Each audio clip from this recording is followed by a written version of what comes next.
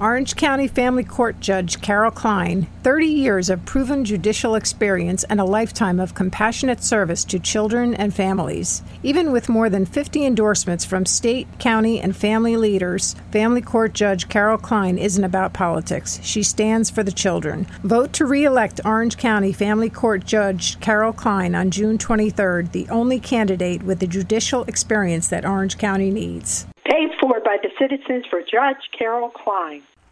A very good day to you. I'm Hank Gross, MidHudsonNews.com. It's Tuesday, June 16th.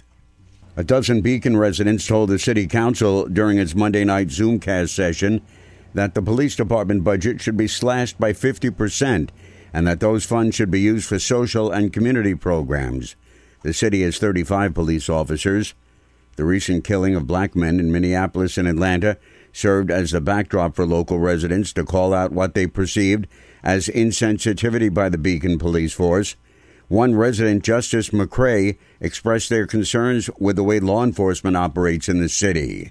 I am a black resident of Beacon, New York, and I can say with certainty that the presence of the police force in Beacon is intimidating. If not, it's scary. It's scary. I'm scared whenever I see a police officer, and I know I'm not the only person that feels the same way.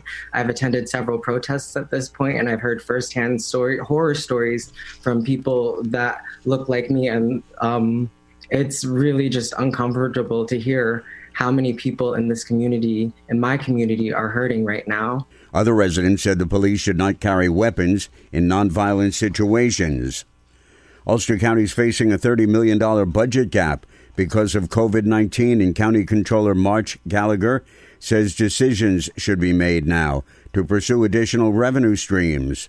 Specifically, Gallagher suggests the county adopt a mortgage recording tax and or a real estate transfer tax. That, she says, could earn the county between $3.4 and $6.5 million annually. We're hearing from realtors on the ground that properties are selling above asking price and sometimes sight unseen. So, I think it's anticipated that we're going to see a lot of real property transfers here in the next year, and we certainly could use the revenue. Right now, the clerk's office is handling a lot of money for municipalities and for the state of New York, but we're seeing very little coming back to Ulster County. That would be a start to close the budget gap, but Gallagher says the county should consider other revenue sources.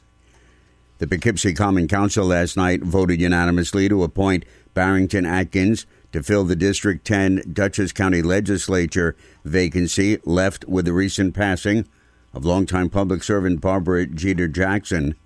Atkins expressed his excitement and appreciation for the appointment after praising his predecessor. Barbara Jeter Jackson was a legend in Dutchess County, and she held this position with grace and honor. Her service to the community is literally unmatched. At a young age, I learned to respect the ones that come before me and to pave the way for those that come after me. Calling Atkins a standout, Councilman Chris Petsis expressed his confidence in the newcomer's ability to represent the north side of the city. The Mario Cuomo Bridge at Tappan Zee is now open for cyclists and pedestrians. Monday afternoon, Governor Andrew Cuomo officially announced the opening of the long-awaited 3.6-mile shared-use path that runs along the north span of the bridge connecting Westchester and Rockland counties. I'm Hank Gross, MidHudsonNews.com.